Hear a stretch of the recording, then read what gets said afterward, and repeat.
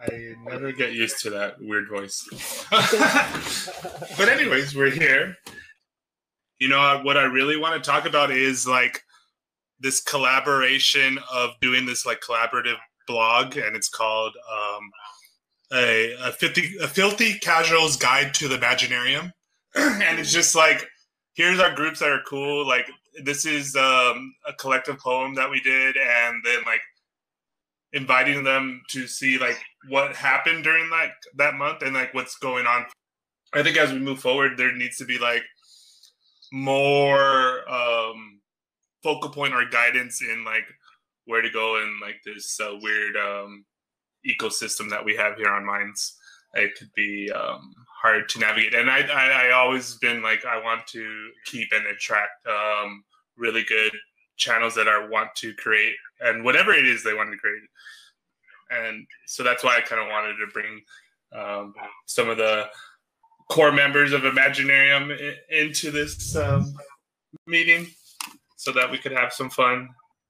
So right now, that's why I wanted to invite you, Juliana, because I know you know kind of Mac a little bit, and like you know these like overlapping circles, and then I don't even know why like we just started talking about that and like things overlap, and anytime there's like this overlapping of connections, I've like, okay, this is fun. Let me pull on this and see what happens. And yeah. I think this like Venn diagram of that Minds token competition. Minds Gaming wants to do this card and everything that's going on. But I guess like, what's your first impressions of you being on Minds and then like trying to grow your channel and like navigate this weird little ecosystem that we have here? Yeah, I mean, without repeating what other people have said, it's really felt like home as far as social media platforms go to me, coming from places like Instagram and Facebook. I wasn't on Facebook for the past like few years, but I had an Instagram that I was trying to build a following on with my art, and it just seemed impossible to reach many people on Instagram. Most of my followers were people I already knew. And I think the best part of being on Instagram for me was the story where I could collaboratively talk to my followers, my friends. And one of my pieces for Garden Fiesta was a collaboration with my followers where I asked them to give me an herb or an animal. And I just combined them all. So I like doing stuff like that with my social media, and Minds is a great... I haven't found an easy way to communicate with people so much like the story on Instagram, but there's a lot more engagement overall, I would say, on Minds, which has been so inspiring for me with creators on here. Yeah. So I love it. What kind of art do you do? It kind of varies, honestly. Like, I just recently got into pixel art, which I think is getting pretty popular. That's how I won the Minds token contest. I got a lot of exposure through that. But, I mean, I'm based in traditional art, mainly drawing. So when I switched over to digital art, I think last July, a lot of line work. I like doing a lot of line work and little kind of fantasy scenes. Like I have a series with some animals that was birthed from that collaboration on Instagram. So it's like forest scenes, these animals. And I think a lot of what I try to do with my art is I think ahead to, I want to be a mother. What kind of stories or scenes do I want to share with my children? And I'm currently working on a children's book right now with my half brother. So that's awesome. Yeah. Have you tried out the Minds blogging for that, so you can do like the stories and the images? No, I've seen mixed. I should try it out. I shouldn't just take people's word for it, but a lot of people say that Minds isn't very blog friendly at this point. They might be doing some work on it, but maybe that's wrong. Should probably try it out. I mean, yeah, you should definitely give it a try for yourself, right? Play with it a little bit. You can do you can check out my blogs. I'll send you a link after this to my blogs, and I have tons and tons of blogs on Minds and different topics and stuff. But they're great for artists that want to upload their images too. So you can write your little stories, you can upload your images, and then you can lock it for tokens at the bottom if you want supporters to like unlock your blog, or you can lock it for tiers. So blogs are a great way to start. And I know there's controversy on like how hard it is to find blogs, or if there should be a blogging platform over blog posts. But a blog right now is the only way that you're going to be able to write those stories and upload those images. And you can upload multiple images to the blogs, and so you can do those story scenes and stuff. Yeah, to look at Curry Hobo's blogs, he does. Actually, I remember when he like complained about like how they were. Yeah, go look at an artist blog. Yeah, that's a good idea. Yeah, I was actually going to get a notepad. Reminded me. I'll be right back. And so, like I remember when Curry Hobo was complaining about the blogs because like they weren't like displaying the images like how he wanted. They weren't like seamless because like he does this scroll type of thing. And then so later they kind of fixed that for him. But they do need to like improve blogs, but I know they're better now. I did a blog where I did kind of mixed media, where I did had all these collages and I did like poetry, and then I also embedded a video, and it worked pretty good. But like I remember Mac had a problem, and that was, I think it's something that they fixed with the Plus. I remember Max Gaming kind of actually helped them with that. So they're getting better with it. But going back to the story, this is another thing, Curry Hobo, going back to him, he's the same thing. He's a father, and I think he's currently writing a children's book of teaching kids about like open source. And just like just like the concept of like open source. I remember when it was one of these books that like a teacher gave me in high school that I was just like, oh, I'm not going to read this. But then like later on in life, I read it like in college. And it was called The Cathedral and the Bazaar. And just that concept of like open source versus closed source systems, like just like blew my mind. Like, and I think teaching that to kids like younger, and that these even lessons of like more organic systems is like very valuable and important when, considering, doing meaningful art and doing something with your life. That's a worthy thing to do. Yeah. Yeah, that's very cool. Yeah, my partner, who is a full stack developer, talks about how we're going to teach our kids open source and AI and coding from the start, and that's really what people should be teaching kids in school. But the bureaucracy is a million steps behind. It's actually important today. My kid plays with his AI like every day. He loves his bot. Yeah, the schools don't really play to the sort of strengths of the individual. I find it's like they kind of have this one size fits all mode of teaching. So it's like if you fall into the category where you respond to that type of teaching, it's great. But if you're somebody that has a brain that works in a slightly different way, and it's not a case of not being intelligent, but you just need a different approach or something, then obviously you don't get catered for. You have to learn in the manner that they teach sort of en masse. And I always think that's a real shame.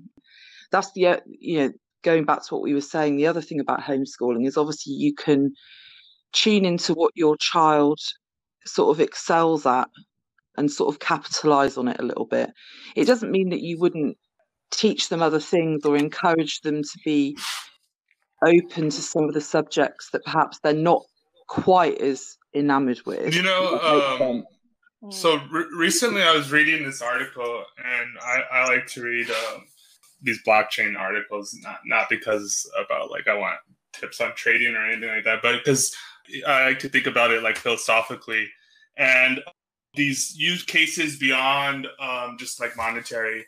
And it was talking about this mindset of that what a lot of the people in the earth or in the majority of the space are looking at are how to incentivize certain outcomes they want for their project, and not just necessarily monetary, like how much money can we make, and like give our stockbrokers this thing. But no, like, how do we make this project work the best way, and like put bounties on things that we want, and like how do we incentivize this? And like early on, I always talked about like how do we, I think Curry Hobo like posed this a little while ago, but it was like something about like what's the value of creativity. You know, I always viewed this like circulation of ideas and currency as like the actual energy that gives us the ability to like create these content and all this kind of stuff, and more not in monetary value, but like how do we program this stuff to incentivize the community and outcomes that we want to see. So like, you know, when I seen early dApps of these on different blockchains, but there was like this one where they would like incentivize people, critiquing people, not critiquing, but giving honest feedback in like comments and blogs. And then there was this other one where they had this like publishing like kind of PDF book place, but like they were incentivizing people to write. Gaming walkthroughs right now. And so, you know, I could envision this like system of where we are incentivizing kids to explore different types of learning, different types of subjects and everything in the beginning, early development, and then creating incentives for whatever they're more naturally inclined to, and building support systems economically and resource wise to help support those types of kids in multiple arrays of development, not just like one way where you sit in a class and you write on a paper and you regurgitate what's on the board. If one is more inclined to program or more inclined to whatever, but there's multiple ways in which we could program incentives and ways in which we use this technology. And right now, for me personally, is like, how do I get it? Well, first, once I get my level of my liquidity pool, my first economic engine, to then when I have this kind of surplus of tokens, how do I incentivize the creative community that I want to see and what I envision Imaginarium could be? And you know, in that sense, you know, these early tests of collaborating and doing that kind of stuff, but then like how do we do this in a sustainable way? Because that's always been the problem with Imaginarium. It's not like lack of you know, people wanting to do something or lack of attention or whatever. It's just like the sustain, like for a moment with open mic with Mike, like with Mac, we had a good thing going on, and it just was hard to like sustain something like that. And, you know? Yeah, we got to figure out a way to kind of use this blockchain to benefit our creative people, like our artists and everything. Like, yeah, I'm not an artist, but I'm a gamer, so you have to appreciate the artists and you have to appreciate the art that they do for us and they make. I mean, without them, we wouldn't have anything in our game, right? We would just be walking around as little stick figures. So, you gotta appreciate. I mean, them. you know, there is the flat like base level of incentive of minds of like creating content, right? And this is just like this blanket thing. And so, you know, yeah, you're spammers, you got people doing all this other stuff, and then but it's like up to us as the community to like double down on like real people doing, you know, honest like content, whatever it comes in, whatever type it comes in. I think in the long run, it'd be fun to kind of create our own kind of Imaginarium token and wallet to get out. I couldn't. I was reading this other article and it just gave me like this idea of how do we practically use your gaming token that you already have, the Minds gaming token, to like have like this like play in for the Minds card game. Yeah. And it can work because, like, oh my god, like, you know, you just set up a small liquidity pool, and then like you make the token worth like 5 cents, and then now you have something that you pass around, and it's like, you know, I used to do this with my aunt. She used to bring out like pennies, and then we used to play for pennies, and it just made the game more interesting. Whenever you're betting something, it always makes the game more interesting. Always. So you have your own token? What is the Minds Gaming token? Well, it's really nothing right now. It's just a token that I created to see if I could create a token. That's valid. Yeah. I wanted to play with the blockchain, and I wanted to see if I could create my own token. So, like, I made it like 2-3 years ago when Minds first switched over to the ERC token. So I made my own token when they made their own token, just to make a token. So we got to figure out something to use it for. Yeah, I think the game is a great idea. The card game. Yeah. Do you play any games? Me? Yeah.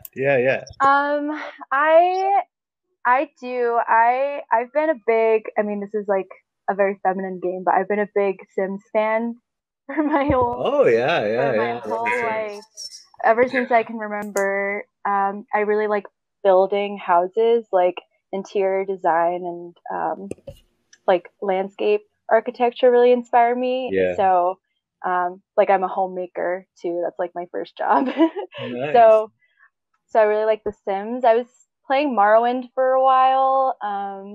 I like watching Liam play Oblivion. It's like one of the funnest things. The Elder Scrolls series is great. Oh yeah, definitely. Yeah, we love watching like Mandalore Gaming and Seth videos, gaming reviews. Oh yeah. So much fun.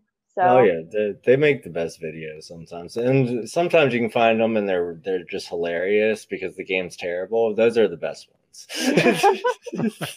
Yeah, I think we watched recently. I think it's his most popular one, but Space Station 13. His review of that game. Yeah, it's just like a clusterfuck. What was your favorite game growing up? Like when you came up as a kid, what did you play? Let's see. My dad was really into computers and games, so he got my sister and I computers when we were really young. I was playing just random games since I was like 3 years old. I can't remember that far back, but I think when I was like 6 or 7, I really liked Toontown. I don't know if you're familiar with that, but no, tell me about it. It was a Disney game. Basically, you made this little toon. Honestly, in hindsight, it's kind of communist propaganda. I mean, you didn't know that. You were just playing a game. I know. Their slogan is "Tunes of the World Unite." I mean, you can view it in like an anarchism type of like, yeah, down with like the oligarchy or something. But you basically fought these cogs with these gags. You had like pies or squirt guns. They're collectibles. I was actually thinking about this earlier today. The idea of collectibles in terms of NFTs, and I was thinking about Toontown because you would collect these little gags that you used as weapons against your enemy, which were these cogs, which were these robots that were associated with different clans. So like the cash bots or the cell bots. I forget the other two, but basically you just like worked your way up to the headquarters of these enemies, and then you with your friends would like throw pies at them. Okay. And it was an open world multiplayer. It was really cool. Nice. Yeah, it sounds fun. I would play it definitely. Yeah, and what's really cool about it is like all kinds of people played it. I remember even adults when I was younger would play it, and Disney canceled it, but a group of the older players that were programmers recreated the whole game, and it's for free now online. Nice. We need to do like a multiplayer thing for that one as well. We need to add that to the list. Yeah. Along with Sonic and Mario. We'll just have like a whole like 3-day session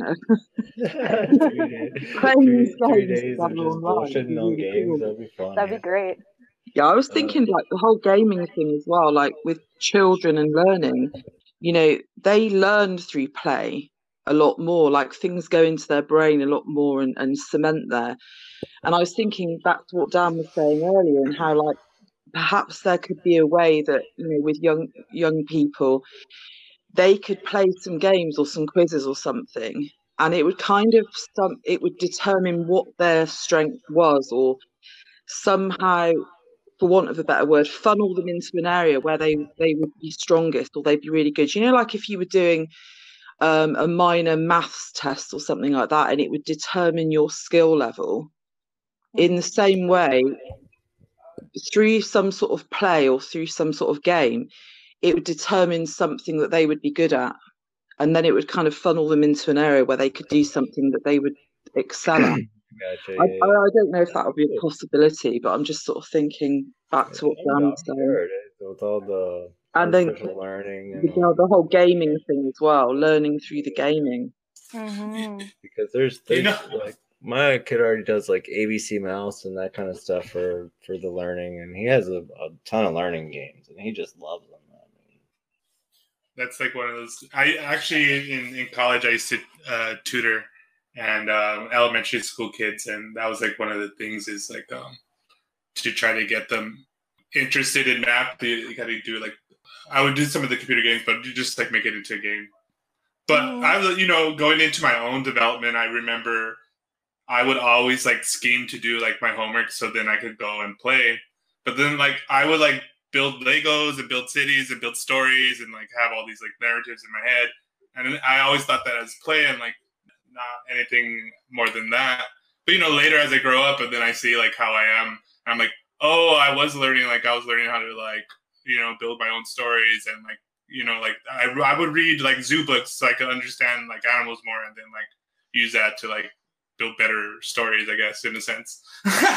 But like that stuff is like I had that divided in my mind because I thought, you know, schoolwork is boring and I do this and I have to like get that over with so I could go and have fun. And I thought like fun wasn't like, you know, anything more than just having fun. Yeah. Yeah, the trick is to get the kids to think that they're playing a game, but they're actually learning at the same time, and then it doesn't become like a chore. But you know, like you're saying, they don't do a lot of that in the schools. You know, school is so in the art. It's like they're just not up to date with all this stuff at all. They have like basic computer stuff, but it's not compared to what you can just find online yourself. Yeah.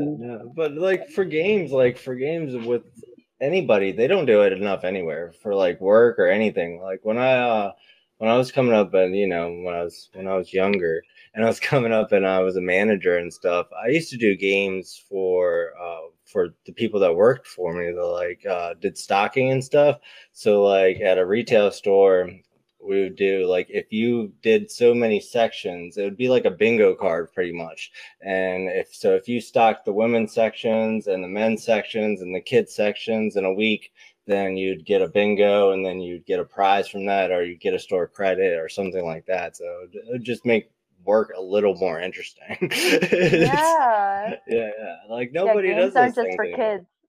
Yeah. We gotta. There's plenty of stuff for kids out there, man. There's just like the little coding robots. They're tons of fun. Like my kid has a little coding robot that he codes himself. It's just like pretty much learning left, right, and like what algorithms do. So like if you do left, right on something, then how many times will it go left and how many times will it go right and stuff like that. It's just really fun stuff. Nice. Yeah, there's like the young kids are just going to be like, their coding skills are going to be off the scale when they're like our age. What's it going to be like? But then I think it's going to be more the norm. It's like language by the time he gets around to coding. Like, you'll probably be coding in the air with your fingers at that point. He'll be so advanced. It would have gone beyond. Yeah. There's That's the one thing. Like even like as a coder, like as somebody that likes coding and stuff, code changes like all the time. So teaching code is always hard because once you fall out of it, then you got to come back and relearn it and do everything. By the time he's like coding, I probably won't know the code he's working on. It's not really I'm something you can just learn and like come to the end of your learning. It's like an ongoing process because it's constant development and discovery. You know. Exactly. Yeah. I was just looking at some the other day with pictures and how to like I was trying to figure that out. It was fun, but I don't know what I would use it for, but apparently it's very useful. It'll come to you one day. So what kind of movies do you like? I am actually currently watching Dune, David Lynch's Dune. Okay. It's so good so far. We're watching a fan edit, which is apparently better. It got pretty bad ratings. So there was an edit that was made, I think he put some deleted scenes in it. So it's like 3.5 hours long. Yeah, it's really good. Liam read the book when he was younger. I think there might be more than one book. Yeah, it's just this crazy story. Is anyone familiar with Dune? I'm like, my mind's blown. We're not done yet, though. I'm familiar. I haven't read the book, but I've seen the first Dune movie. I was quite into that. It's just completely mad, isn't it? Yeah. The spice. Yeah, the spice. I mean, I think he was high. I think he was not high, but he was tripping on psilocybin, I think, when he wrote the story. So it's very involved, complex. Yeah.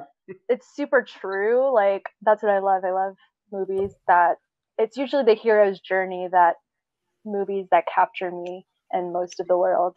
It's some version of the hero's journey, and that's what Dune is always like, for me, the ultimate kind of, in a symbolic way, it's like awakening, consciousness awakening.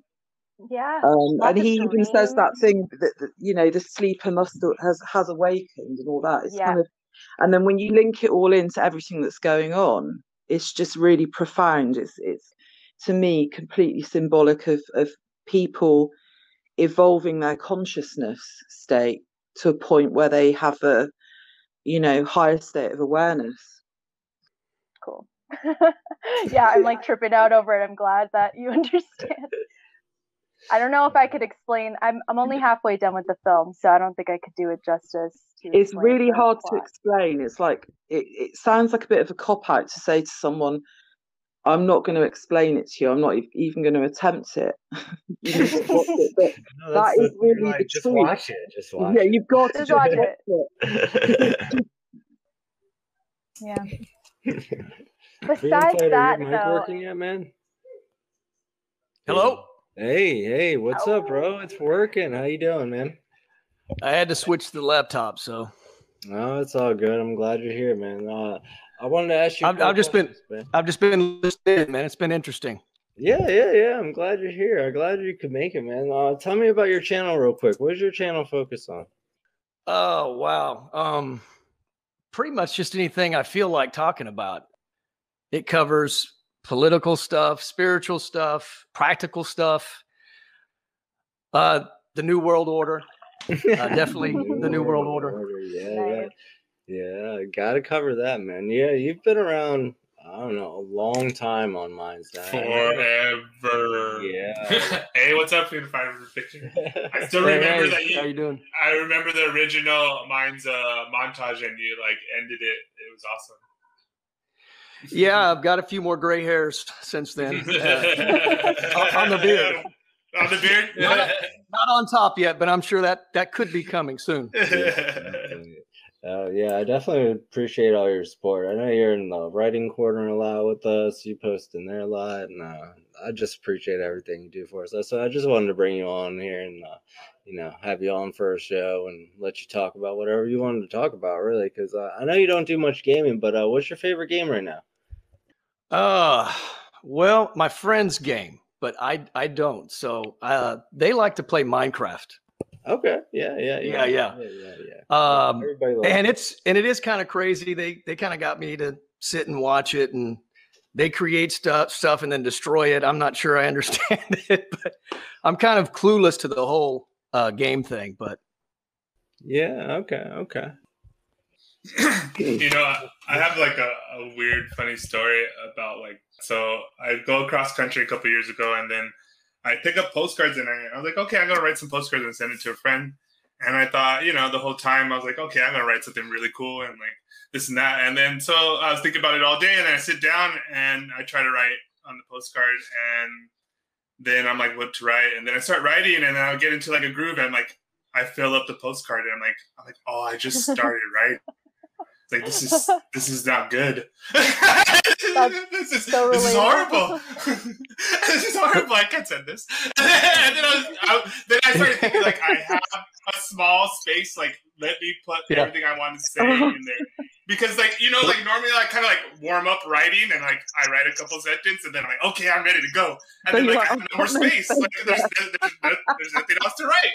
Like the same way when you're thinking about like tweeting, like you're like, okay, I have all this to say, like how do I say it in a condensed manner? I would fail at with the tweet feature completely. I've got no chance. So Tori, do you write small though? That's the thing. If you write small, you can fit more in. That's was the strategy moving forward. It was. So the postcard was the first tweet, right? That's the first tweet, the postcard. Yeah, the postcard. There was a huge debate on postcards back in the day on privacy. Did you know that? Really? Sense. Yeah, because there wasn't any envelope, so you could read everything on the postcard. Oh my god, I never thought of that. Yeah, and so people there was a big debate on privacy back in the day on those. Yeah. Anyone could read it. God, I never even thought about that. Do you think there's like people that like take them and just read them, and like when they like work at the post office that just like pull them to the side and start reading them? Yeah. What else is there to do? They're like, you know, just like how they share memes, like who has the dankest postcard? Yeah. Who has the dankest postcard? That's a good game. Now we gotta send postcards of just memes to each other for like yeah, for a laugh. Let's do that. Oh man, what kind of movies you into, Freedom Fighter? I am definitely into the dystopia type of film. So anything that's like like Eli or like Matrix or even I guess I saw the old Dune. In fact, I tried to watch the old Dune. You guys were talking about that I don't know, a couple months ago, but I couldn't get through it because it was so old. It seemed cheesy to me. Do you know what I mean? It didn't seem up to par. Mm-hmm. The special effects weren't that good, and that thing that came out in that giant cage, that blob, that was kind of trippy. Yeah, it was like a big, like shriveled manatee human. Yeah. It's got like sort of telepathic skills. It can read your mind and all that sort of stuff. It comes right. Was it like in a sort of a glass? It's encased in some sort of glass thing. I haven't seen the film for ages. I'm just trying to remember it now. But yeah, it's really weird. Yeah. It's like become so evolved because it's had so much of the spice. It's become like it can just read everyone's mind and it knows everything. Yeah. Yeah. Whenever I watch older movies, I always prepare myself for the bad special effects. Like I always have to get that in my head first. Like, all right, this was done in this time frame. Yeah. I kind of do that for modern films too. The ones that are over CGI'd. A lot of it's just garish. There's a sweet spot. I feel like somewhere in the early 2000s. I can get in that headspace, but I still can't take on. It's just too much. Yeah, I agree. Does anybody think that the new Matrix is going to be any good? Just out of curiosity. Yeah, I didn't know they were remaking it. It better be. I'll go find those people. I hope it's good. I didn't even know there was going to be a new Matrix. Well, that sounds cool. I'll definitely have to watch that. And then they better stop. This better be it. It better be good, and this is the last one. Be done with it. They'll I have to wheel know. out Keanu in a wheelchair if they do another one. He'll be Yeah, like 70. exactly. They'll try Like, they'll try to do one when he's like 80. You know, don't he'll be spin doing it. he'll be Don't doing get kung another fu moves. actor. Don't He'll be doing the do. kung fu from the They'll wheelchair. just That's that. digitally render him, and then he'll be able to play any role forever, Yeah. for eternity. We were talking about this the other time, like how shows or movies get bad after so many versions of them. It's just like there's just so much. You just got to stop at some point and just come up with a new idea. Yeah, like But- I saw the trailer for I think the Batman. Is it? I don't know if it came out, but it's with Robert Pattinson, Batman, and the trailer looked really bad. Honestly, I just. But what about these deep fakes though? You know, with the deep fakes, Keanu could be doing like Wick 75 because he'd always be young, right? These deep fakes look so real now. Like the new Tom Cruise one, that one is pretty real. Have you seen it? Yeah, I have. Yeah. They're getting really good. Yeah, I mean, but essentially though, the actor or the actress can be young forever, and there's really no need for them if they can just plaster their face. Well, I mean, at some point, it really makes you wonder what that contract says, right? Doesn't it? Yeah. That's the natural like outcome of certain thinking if like you want to maximize profit for your movie. And I think that's what happens a lot with these remaking something. Like they're more of a decision of like we want to make a return on our investment than it is like some kind of like expression of something new or something like that. But they're sometimes doing that of like sometimes it takes a couple. There is a movie. I forgot what it's called. I have to look it up. But there's a movie where it's like the near future. Hollywood is like digitally rendering all their actors and like they're like, and they live in like this like digital like area, and like so like they no longer need real actors anymore. They just have like their digital rendering of them.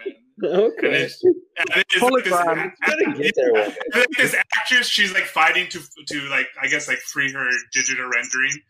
Kind of like yeah. Sounds like trippy. VR. Yeah, to be a very real reality. Oh my god! I think you'd always be able to tell, though. I think you'd always be able to tell. I don't think that the digital will ever be. And for somebody that likes the real and organic, like me, I'm not into the synthetic, artificial stuff. So I want something gritty, something real. So yeah, I didn't even like when they put the digital stuff in Star Wars or Tron, or when they make the person younger and stuff. It's like bad CGI, but that was then and now is still now, but you can still tell because there's something missing. You know what I mean? There's that spark of life that's missing. It's the uncanny valley. It's almost like too perfect. It's so perfect that it's not real. It's just like. Maybe the masses will love it. Maybe that's what they want. Yeah, I don't, but you never know. I don't know if that's love, because you need it more and more, quicker and quicker. It's just like that's the consumer culture. If you love it, you could go back to it and watch it and soak it in and get new meaning from it. Yeah. It's like, oh man, I could watch Super Troopers like 1 billion times in a row. Every time it'll be great, and I'll have to put that on my list. Oh yeah. If you've never watched Super Troopers, you got to put that on the list. Got it. Do you smoke? Wait, do you smoke? No. Oh no, she shook her head. No. No, I used to a lot. Okay. Not anymore. No. It's definitely a smoker movie. So. Well, I'll get some nostalgia. I'll watch it anyway. I watched They Live last week. Yeah, that's and there's a really epic and hilarious fight scene in it. When is it Roddy Piper, the main character? I think he was like a WWF star at the time, something like that. And he has this epic fight with his friend where he's basically trying to get him to put the glasses on. That's so funny. It's just really funny. It's just the funniest thing ever. But I don't know if they set out for it to be that funny at the time. Oh, it was hilarious. Because it's so long. It just goes on for such a long time. And that's how you feel when you like want someone to see your point of view. Yeah. Someone you care about. It's like, God damn it. It's like it's like that fight scene encapsulates trying to get people to sort of see a lot of the corruption in the world today, you know, like trying to get people to see the obvious things that perhaps, you know, more open-minded people can, it's really obvious to them, but trying to get other people to see it who are a little bit more closed off. That fight scene just says it all, really, doesn't it? Yeah. Yeah, I love that. Yeah, they actually got hurt. They actually got hurt in that scene. Did they? It was so intense. Yeah, it was so intense that they I think they slugged each other like for real quite a few times, but not on purpose, you know, but yeah. You know what I watched the other day? I, Robot. Have you guys seen that recently? I rewatched that the other day. That was good. The Will Smith one? Yeah. I don't think I saw it. I've never seen that one. I know which one you mean, but I've never seen that film. Yeah. I forgot how good it was. Like I rewatched it the other day. It makes you wonder about the next evolution because of where we are now with technology and what they were doing in that movie. Like all the robots and they had the future balls and like thought crimes and like all that kind of stuff. Didn't the robot basically sort of start breaking the programming? Is that what happens? Yeah. One of them, yeah. The one robot ended up breaking through the programming of fundamental rules of humans or whatever. You know, you can't hurt the human or whatever. And so basically, it kind of got more. It got really intelligent and started thinking beyond its original programming. Right. Will Smith did that other movie that a lot of people are talking about because of the times that we're in. You know, the what was the one with the virus? What was that called? I Am Legend. Yeah. Oh yeah. That's after all this, right? I guess, yeah. I don't know. I always wonder like how much of this is like conditioning, or is it life imitating art, or art imitating life, or both, or is it propaganda? You know, right. Yeah, like potential predictive programming. Could it be predictive programming? Because like so many of the movies, you know, some of the movies from the past, you know, you can see things within those movies that have, you know, become not the norm in day-to-day life. So you sort of look back is anybody aware of Philip K. Dick's Black Iron Prison? So anyways, no. Philip K. Dick writes this like short story based off of a dream that he had, and he wrote it kind of like automatically, like he just, after he woke up, he wrote it, and he kind of wrote it in one sitting, and then he published it, and then like forgets about it like 10 years. And then he finds himself driving in a car, and there's like a storm, and he goes to a gas station, and then he gets out of the car, and he's like, did I write this scene? It's like, why does everything seem familiar? And he goes to the cash register and has this interaction, goes back to the car and sits in the car, and he's like, this is a short story I wrote. This is the thing that I dreamt about.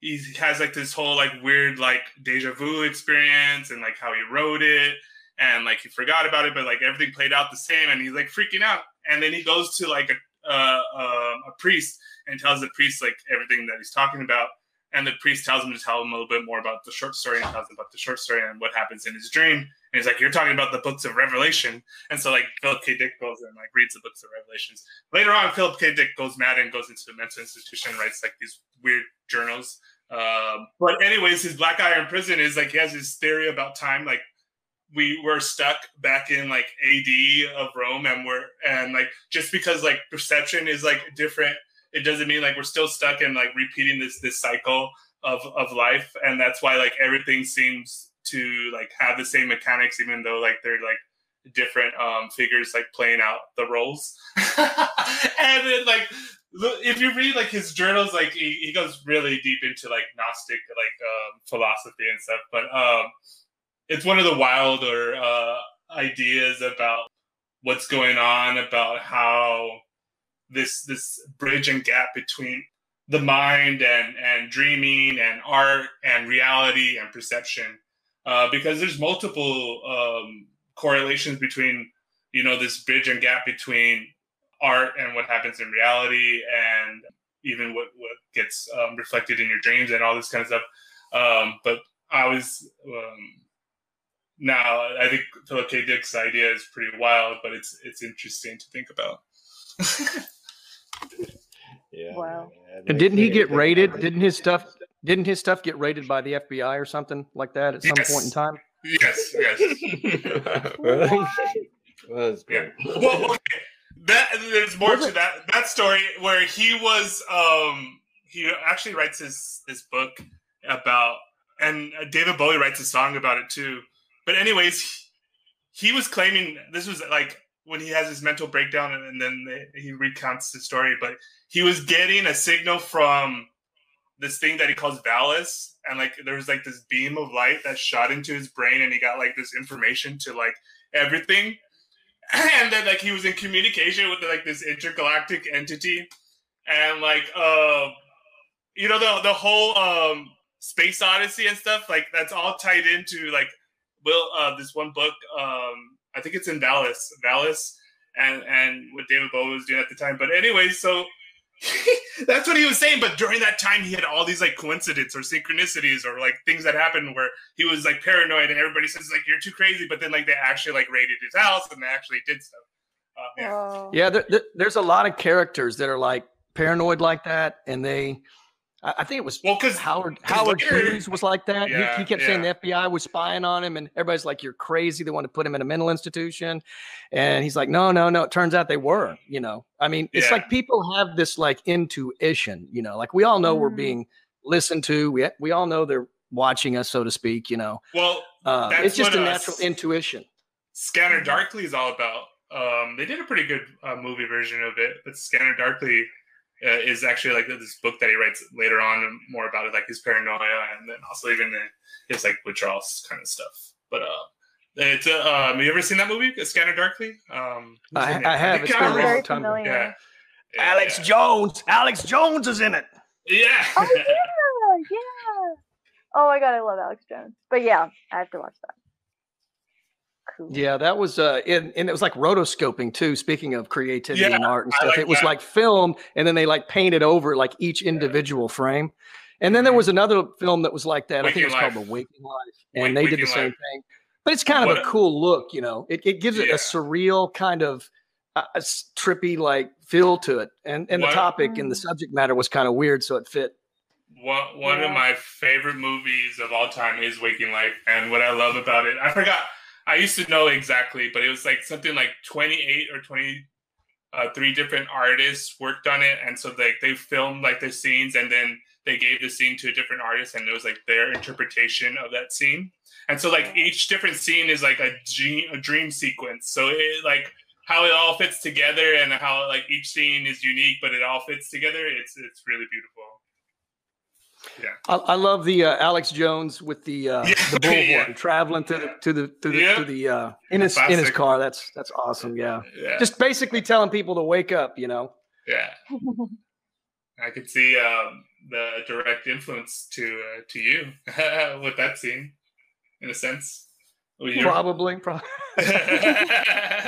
I'll have to check out your page, Freedom Fighter. Well, I will say this about Alex Jones. I don't agree with everything the guy says. Obviously, I don't know too many people that do, but he definitely woke me up to a lot of things. Number one was 9/11.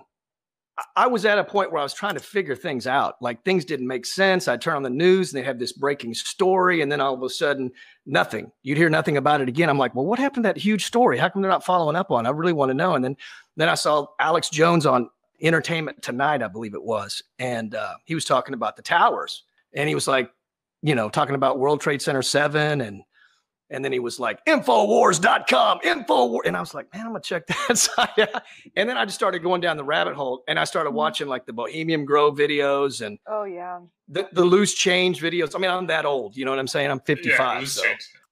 So yeah, I think he's made some contributions. I don't agree with everything he says. I don't think we're in the end of the world. You know what I mean? Right now, I think that we're kind of in a reset to where we can make things better, but it's going to take people waking up. It's going to take people resisting the tyranny that's coming on us. You know, So that's all part of the disconnect that the social engineers are doing. They're trying to keep us disconnected. So, when you guys do stuff like this, you get people together and we're talking and we're discussing, man, that's how we connect. Oh yeah. Yeah. We got to connect, man. That's what everything's about. It's all about sharing your life in the world around you. I think one of the things that has kept me on Minds is the fact that there is a pretty big diversity of people.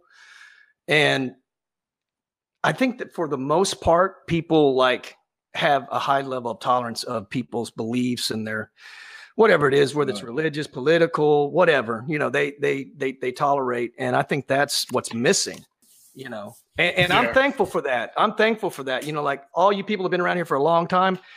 I'm sure I've said some stupid stuff, and I appreciate you guys tolerating me, because anybody that talks a lot is going to say something they regret at some point, Mm-hmm.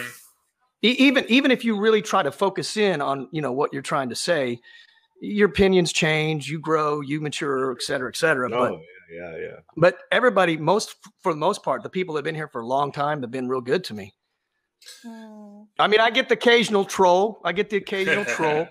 And lately it's everybody wants to kill people. That's the new thing now. They troll on my page about wanting to kill people, and I'm like, block immediately now. It's just yeah. They think the only solution is violence, right? And it's just there's some crazy people on mine, so that's definitely not acceptable in my book. Yeah. About this new token though, Freedom Fighter. What's that? What do you think about all the stuff that's happening with the token? Man, I'm looking to you for answers. I am so confused. You talk about the Minds token. I don't even understand any of it. No, bro. I don't. That's why I asked you. I was like, I got to go to my boy because he will know. Send me some, because I'm just now. I mean, I bought into crypto like Bitcoin 6 months ago, but I'm new to all of this stuff. When I listen to you guys, I'm like, so you guys are smart about that. At least about that stuff, you are. I am clueless. I don't even operate my phone fully. You know what I'm saying? I know how to dial, and I was having problems, as you could see, just getting connected on here. But yeah, I don't know. Tell me about it, because I'm totally interested. Is it something that's going to eventually turn into something? It has. It already has. I've been shocked and still. Well, tell me ideas. Tell me how it works in a basic way that someone who's not knowledgeable can understand. Yeah. Okay. So, the token finally has some value outside of Minds, and right now, just on the Uniswap Ethereum market, it's worth around, I haven't checked it, but it's going anywhere from around $3 plus or minus 5 cents or something like that. And so potentially, if you know how to exchange stuff, so you have a MetaMask wallet, you have to actually have a wallet to go into the token system now. Okay. And so then you start earning the tokens, and so now when you get 3 or 4 tokens a day, that's worth $9, $10, and it tells you when the market goes up and down. And so then there's a cost to take them out. So there's a transaction fee, and it's now, because Ethereum's high, it's around $40 or $50 in total to take it out. So when you're thinking about it, you save it up until you get a value of $300-$400, and you can take that off into your wallet, and then you could exchange it for Ethereum. Now, from that step, you could exchange that for cash, and now you actually have money, capital to use however you want. Can I implement my Coinbase into it? I have a Coinbase account, so can I use that? You can use your Coinbase wallet. Yeah. Okay. Wow. I noticed that there was a dollar amount next to the token, and that the dollar amount was more than the tokens. And I thought, wow, does that really translate to that? So yeah. You kind of answered my question. Yeah, man. You gotta if you need help setting it up or getting it hooked up, you just private message me. I'll help you out, man. I appreciate it. Yeah, no problem. That's awesome. I think that's what everybe's been waiting for, right? I mean, a lot of people anyway, it's because you talk about open source and being independent of the system, the system that's corrupt, like Facebook and Twitter and all those. So this is like, yeah, I what I see happening is like a paradigm shift away from the establishment. I've been writing about that for 3 or 4 years, about the collapse of the corrupt establishment, and they are self-destructing. And it's just a matter of time before eventually they become they're no longer the primary source, and freedom is being given more to like just the average guy now. Mm-hmm. And that's the same thing with movies and with arts. And so you don't need to go to Hollywood to make a movie. I mean, they have cameras for $200 that rival like a Red camera. I mean, it's we're living in insane times. It's in a good way. It's good. Yeah. And for me, how I view things, and just like you early on when they implemented even the point system, then it went to the token system. I was like, I wonder if it's ever going to have value. And then I was just thinking about it and the possibilities of that. So now it's hard, but there's capital that we have here. And so what do we do with this? And I've been investing in and growing my liquidity pool so that later we could have some fun in that sense. But going to this freedom and autonomy, for me, this tool is real economic freedom. And if you do it right, you could create whatever you want to create. And it's up to you to put in as much work as you want and then create the capital that you need to do whatever you want to do. That's what the potential of this is. And, the talking about incentives, the one incentive that I think is really good and what's actually making the coin have value. And then later on, I think it's up for the community we need to decentralize the liquidity pool, meaning more and more people need to have liquidity pools so that it's not reliant on a big whale. Like if it's on their whim, if they take out, $1 million of the liquidity pool, and what did that affects the token? This is all later thinking about token economics, but this is the same idea that we support each other and we now keep the capital flowing within our community. Like I could exchange already value. Now I've done it with Curry Hobo, and always I felt bad because I was giving him tokens, and like at that time the tokens meant nothing. But then like now they were worth something, and I'm like, okay, now I don't feel that bad. Like I actually gave him what he was worth. Like before I was just feeling bad. I'm like, I should be giving him real money, but I'm giving him these shitty tokens. Yeah, man. Yeah. Well, now you're giving real money to everybody. Well, you're giving something that can be worth real money down the line. Yeah. Now even the function of boosting gives it real value, I think. Yeah. I mean, my account is pretty small, but the boost has done wonders, and that's just using the tokens because it's giving you a platform to stand on, kind of. Yeah. The ad network is, if you have tokens to put into the ad network, it's always worth giving yourself a boost. I personally like the sidebar boost and channel boost a little more than the newsfeed boost, but that's just me. How much do you guys boost it? How much do you boost your content when you boost it? Like 1,000, 2,000, 5,000? Like what's your general range, and then like what's your max? I don't boost anything under 5,000. Yeah, me too. Okay. So I'm pretty picky with what I boost. Yes. I only boost things that I'm like, okay, this actually has it offers value to the people who are seeing it. So I boosted my giveaway. I boosted my my contest entry, and yeah, that's pretty much it. I don't really boost my normal posts, my everyday posts, though. Why not? Well, I don't post every day, but it's a good question. Maybe I should. Maybe I should boost everything that I post. Well, I think I like doing 5,000 views, and I think that I feel like my wallet would go quick if I did that for every post. Right. Well, yeah, not every post, but yeah, you should probably boost more of your original content, though. You might be surprised how many people will like it or want to hear it or need to hear it. That's kind of how I look at it. Yeah. And if not anything, it sort of stimulates the whole, it stimulates dialogue. That's one thing I've noticed about Minds, though. It's very hard to get people to comment. You know what I mean? It's I've been posting for a long now. If I post something a little bit controversial, then yeah, I will get some comments, both good and bad. And I'm not doing that on purpose. Like I'm not trying to be controversial to get comments. That's not how I operate. But it's just it seems like, you know, they'll like it or they'll dislike it or they'll remind it, but very, very it's just not very often that people comment. I would like to see more dialogue. It's important, guys. Come on now. The comments in the dialogue was a lot more free flowing in the early days of Minds, wasn't it? Sort of like 6 years ago. There was more of the conversations in the dialogue, but for some reason it sort of was changed. it like a change in user interface? Like I'm not sure how it looked like back then, but I mean the way that things are presented. User interface has changed a lot since back then, but we won't go there.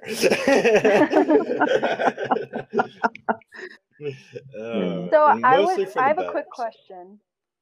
Go ahead. So liquidity pool, is that off-chain tokens? What is that? No. The liquidity pool is only ETH. So you add the same amount of on-chain tokens and ETH into the liquidity pool to make the token value go up or down. So if you're taking it out, then it's going to make it go down. If you're putting ETH in, it's going to make the value go up. Okay. Yeah. So I use MetaMask, so I'll have to. So for you, if you want to do a liquidity pool, yes, you have to take your tokens off to your MetaMask, and then you have to have the same amount of value of Ethereum to Minds tokens, and then you pair them to the liquidity pool on Uniswap, and that's how you do that. And like what Minds Gaming says is that's what backs up our token so that it has the valuation that it does.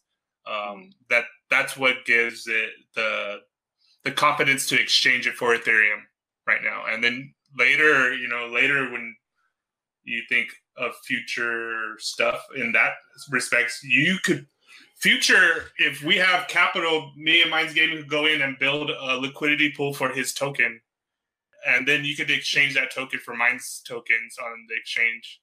Like you could set it up that way, or you could set it up for ETH. This pool's going to be small. It depends how much capital you have, but it'll be like, now you can exchange it for something on Uniswap, and that's how you build a token economics with that. That's how Minds did it. They put it on Uniswap, and then they had pretty much a good start for the liquidity pool. That's what grows it to. For a good example, we were talking NFTs earlier. You said you were getting into NFTs. So like right now we have OpenSea. Well, I'm recommending OpenSea to users for if they want to make NFTs because they're all open source. And you can swap what you earn from OpenSeas into a Minds token to use on the Minds network. So yeah. So if you wanted to get into NFTs and still get Minds tokens, you can do it on OpenSea and then just swap them into Minds tokens. Dude, that is like the most coolest thing, the NFT thing, that the link you sent me to read. And then I went on YouTube and watched a video from a YouTube filmmaker guy, and he was breaking it down, and people are making some crazy money on that. I mean, like a painting sold for like a digital painting for $65 million. I was like, what? And then he was also saying because it's in its infancy, it's so new, it's so early that people are making a lot of money on not even really good work. So, I mean, that really opens the door for people that are just sort of beginners. And I don't mean that to be mean. I mean, but that's an opportunity for people that are just, getting started, and they could even generate some income from that.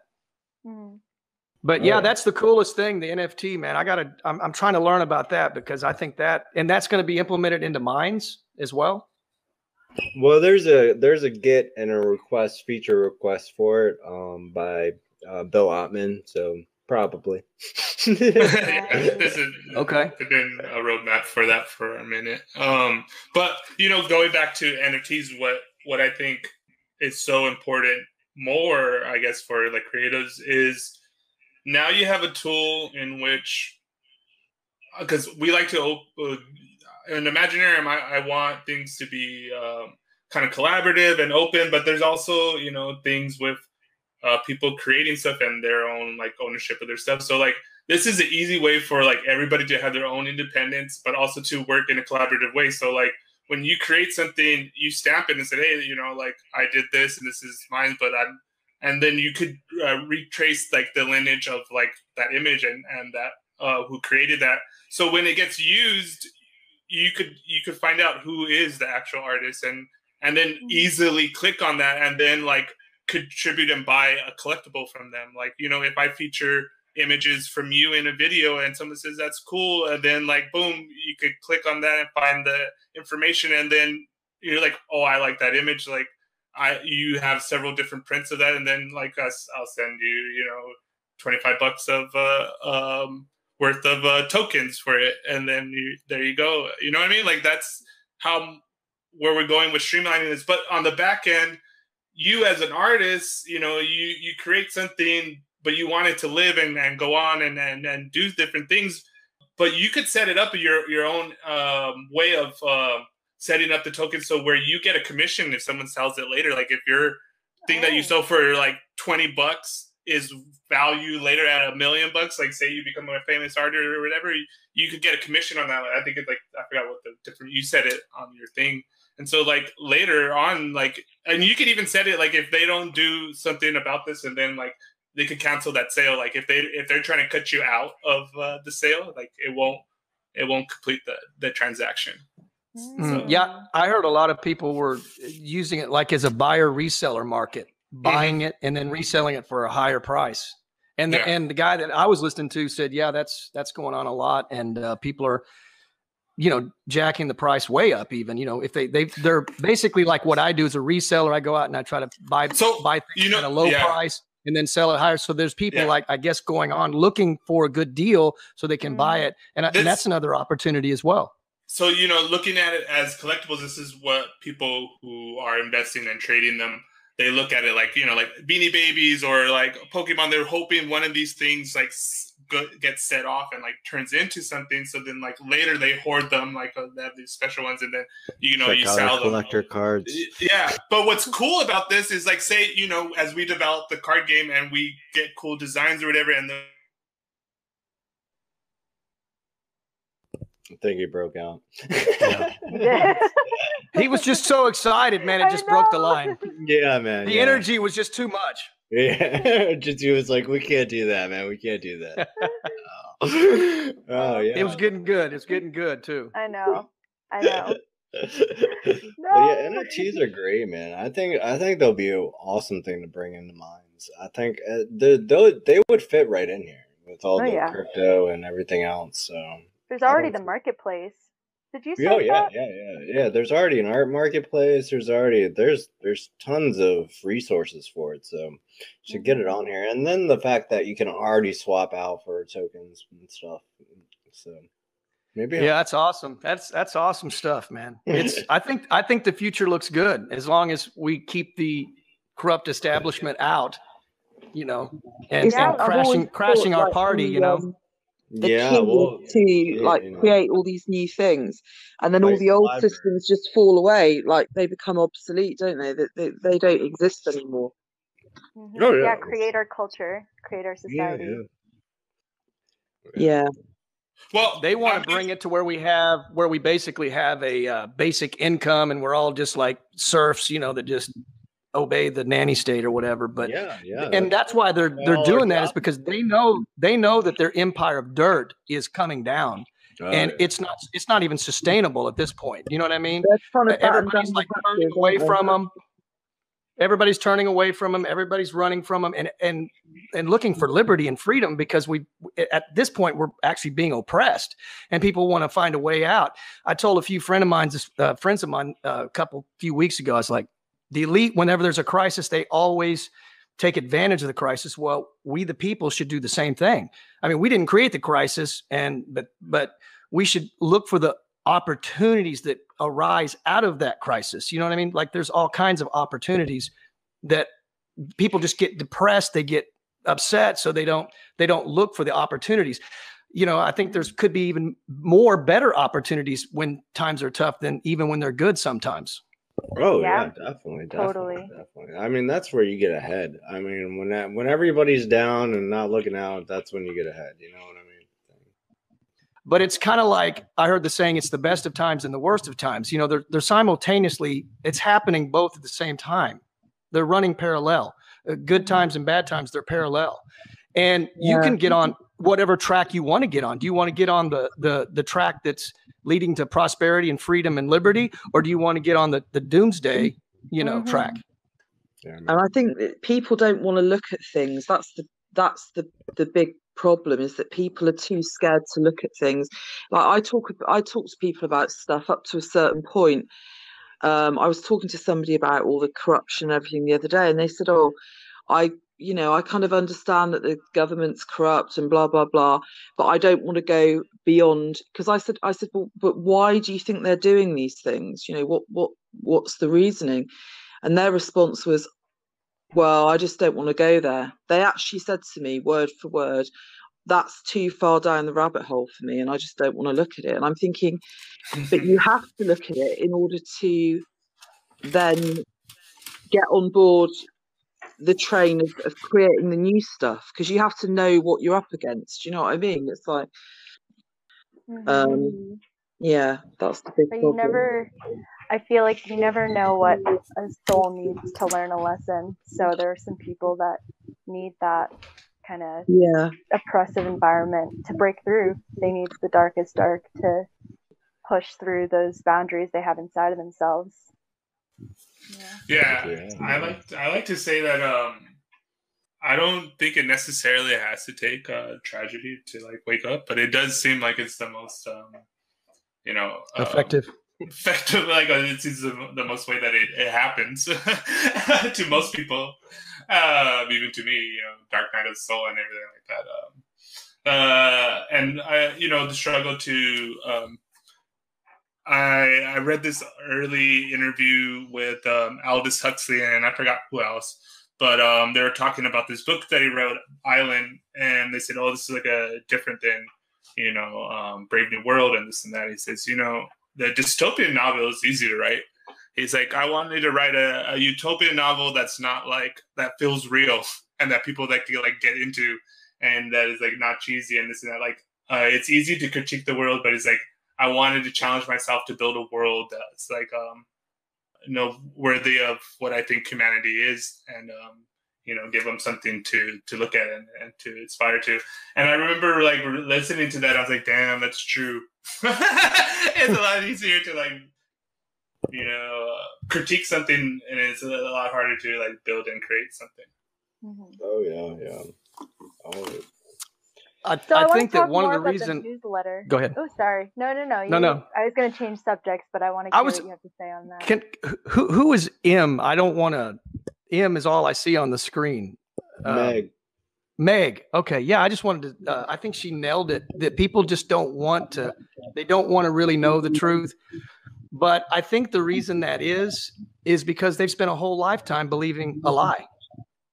They spent a lifetime with a worldview that is not true, and that's why it's like a grieving process that they have to go through.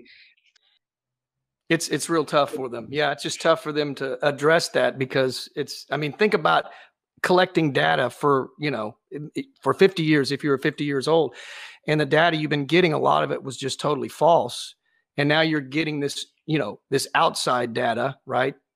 And they don't know what to do with it. And that's why it takes like a lot. You have to just plant a seed and let it grow. You just kind of have to speak the truth and walk away from it and let the truth do what it does. Yeah, man. Some of that stuff, you got. It's all about approach, right? I kind of became him, I guess, in a way, kind of the quote unquote conspiracy theorist, as they like to say. But really, I'm not really a conspiracy theorist. I just research. That's all. Right. Yeah. No, I feel like that's a lot of what they classify conspiracy theorists now. A lot of it has actual backing to it now. Like there's actual facts that back up the statistics. There's this, and it's just like, well, you're just a conspiracy theorist. All right, dude, cool. Yeah, that's Yeah, why I I like guess the it's a art and compliment. poetry. That's why you like Talking art about and approach. poetry? Yeah, talking about approach. It's like a very gentle approach to hinting at the truth. True. Yeah. Yeah. And Definitely with poetry. Yeah, I can see that. Like, but I can see that like it would be hard to put a truth into a poem without like distorting it too much. You know what I mean? Well, I mean, there's all sorts of different layers to this. In the one sense, yes, you can't tell a direct. Well, you can. There's like a haiku or something. Yeah, but but what I think for me, poetry and art is giving someone a felt experience, and it's not necessarily telling them this is right or this is true or whatever. But it's in this sense of starting them like sharing something, a piece of your own hero's journey or your own discovery of your own soul or whatever term you want to put it on it. And you encapsulate this moment and you put it there, and then it connects with someone because it's true enough in that moment, and you feel that connection. You're like, oh, I felt that way. I know how that feels. I know whatever it is, either it's joy, despair, or whatever it is, awe or wonder or sorrow or sadness, you feel that connection to that piece of visual or audio or whatever it is. And then it creates that seed. And then later you go on your own hero's journey and you reflect and like, oh, okay, that's why I like that image. That's why I like that song. That's why I like that movie. That's why I like this and that in that time, in that period, because it resonates with how I feel and what I needed to hear. And it probably always echoes in the background until you're ready.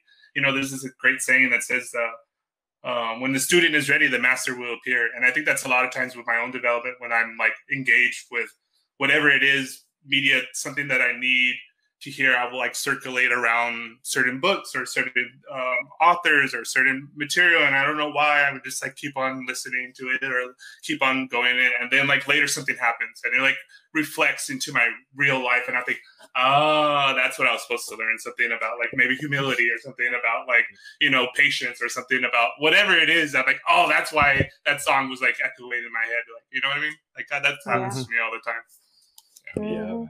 Yeah. I can see where you're coming with that. Yeah, the connection to people is definitely, you know, really important. As Freedom Fire was saying earlier, because we need to, you know, create a better reinvigorate the comment culture to connect. You know, because I feel like that connection. Like I know that when I comment and I like tag somebody, they're gonna comment back to me. They're gonna get back to me because that's who I know. Like I know them. I've been on here for years. I know they're gonna respond. But I mean, I would like, you know, to bring that kind of comment culture back where it's just tons of people that you just don't know talking to you on your post. Like, no, that's why for my giveaway, one of the requirements on my giveaway recently was to comment something that you're celebrating. Yeah. There you go. Because I agree that comment culture is vital. Yeah. Even the small, even if they don't follow you or you don't follow them, you're still having that moment. Absolutely, yeah, and that's important. Like just that, even if it's just a hey or a hi or you know, whatever, it helps the creator. It helps the person making the content, even if it's like, hey, I like this. For sure, that's all you leave. Like, okay, cool, thank you. I appreciate that. I think I left nice on a art piece recently right before I got on this. I was just like, nice. This is something I think I've even mentioned it, but more conscious that I've been doing recently is going into groups and like encouraging real people that post in groups to keep on posting in groups and try to like get more real posting than bots and spammers. And it's been working. Slow progress. I view. I like this one saying. It was Mark Pesce, and he says he views the internet as a garden, and I view mine as a garden. And sometimes you need to tend to some of the areas. Oh yeah. Sometimes you gotta go check in on your gardens and your farms and everything, man. Yeah. But I mean, that's the whole concept of social permaculture. I studied agriculture in college, so it's totally like that.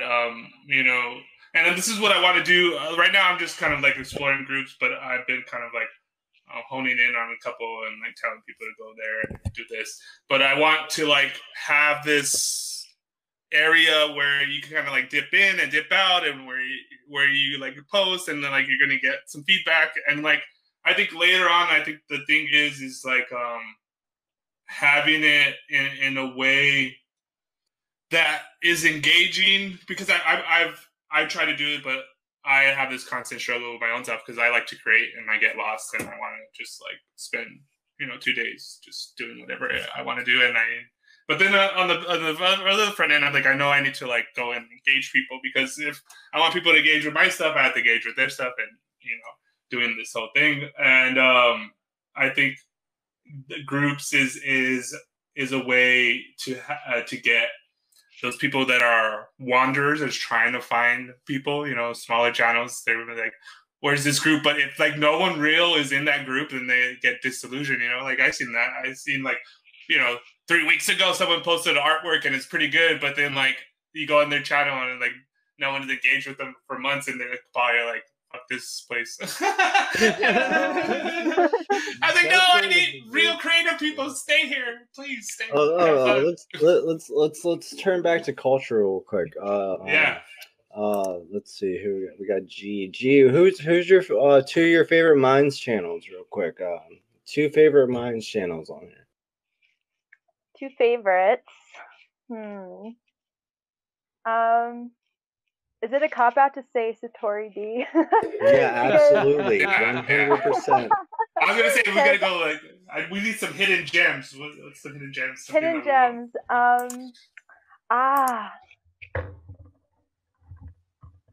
I'm just gonna plug my partner first of all, because I've been making him put more of an effort into posting, and he has been. So his handle is at Dayvista, DAYVISTA. Okay.